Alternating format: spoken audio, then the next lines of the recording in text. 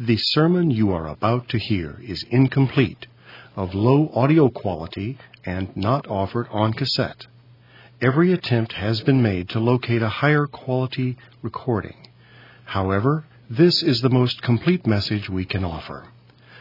We hope that the message you are about to hear will be a blessing to you. The tears come up in joy. Amen. Oh, because I live, ye shall live also. Oh, my. If the Old Testament saints could think that, what ought we to think this morning? After 1900 years of sin, suffering and toils and so forth, knowing that we're right into the front door of the resurrection. Amen. The church has moved right up to the hour now where the resurrection can come at any time. And I'm thinking, what will it mean to us at that day as the believers? What will it mean on the day I can see on that early morning when Martha and Mary went out to the grave? They were coming along the side of the hill after a night. Think of that poor mother's heart. Her baby all the way. When it was born, they said it was an illegitimate child, that it absolutely didn't belong to Joseph, and it was Joseph, and the baby was born out of holy wedlock. She'd had all that to go through, and think about your baby, and how he'd been rejected and despised and spit on. Yet he claimed it, and she somehow with a quivering heart said, God brought me that baby, how could it be?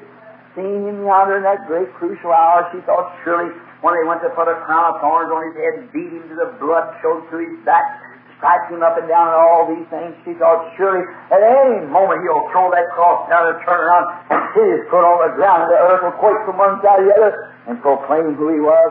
But he had died yonder like a poor, defeated malefactor hanging on the cross. He had died in disgrace. You see the picture, of course, of the cloud around him. That was wrong. They stripped every bit of clothes off of him and disgraced him to the world and everything they could, and they nailed him to the cross, and there he seemed to be standing helpless, standing the earth this morning. Heaven couldn't have him. He was a sinner. Oh, my. You only realize, just think, the earth that was his creator, heaven couldn't receive him because he had the sin of the earth on him. So he didn't even have a place to talk about a place to be born, he didn't have a place to die.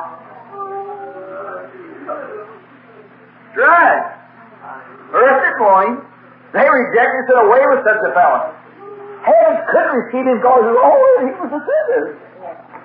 God! What a Savior! Coming from glory and becoming that for me? So rejected by his own that he came to his own received him not. No place to be born, no place to die. What to do on? What can they do but cast him into hell? But there's somebody who loved him. I'll not leave his soul in hell. Neither will I suffering to see corruption. But he raised him up from the grave, and he come forth on Easter morning. Come out! Hallelujah! Look every frown and every tear and everything rose again and stands alive today forevermore. His presence is here. He's at this place this morning of worship. He meets wherever two or three are gathered together. You know what a happy heart I have. You know that the very promises he made in the Bible, the things that I do shall you also. I'll be with you to the end of the world. The poor, rejected, despised people of this world can still have his presence with us. I'm omnipotent. I'm a present. Always, all present, all powerful, everywhere at all times. He made a way of escape in every hour of trouble. I'm a very present help in the time of trouble, he said. Now this morning he lives. He's with us today.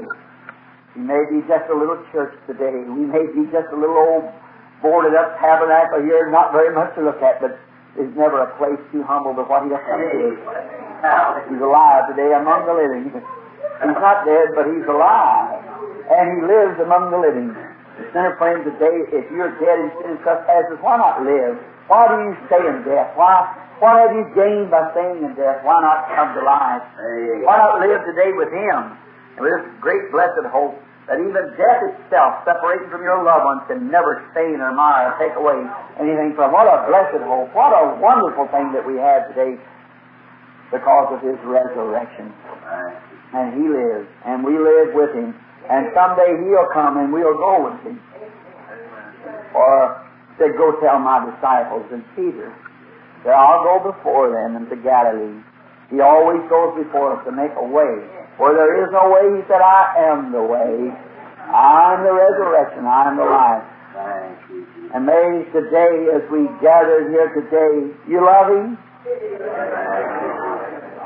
He lives. He lives.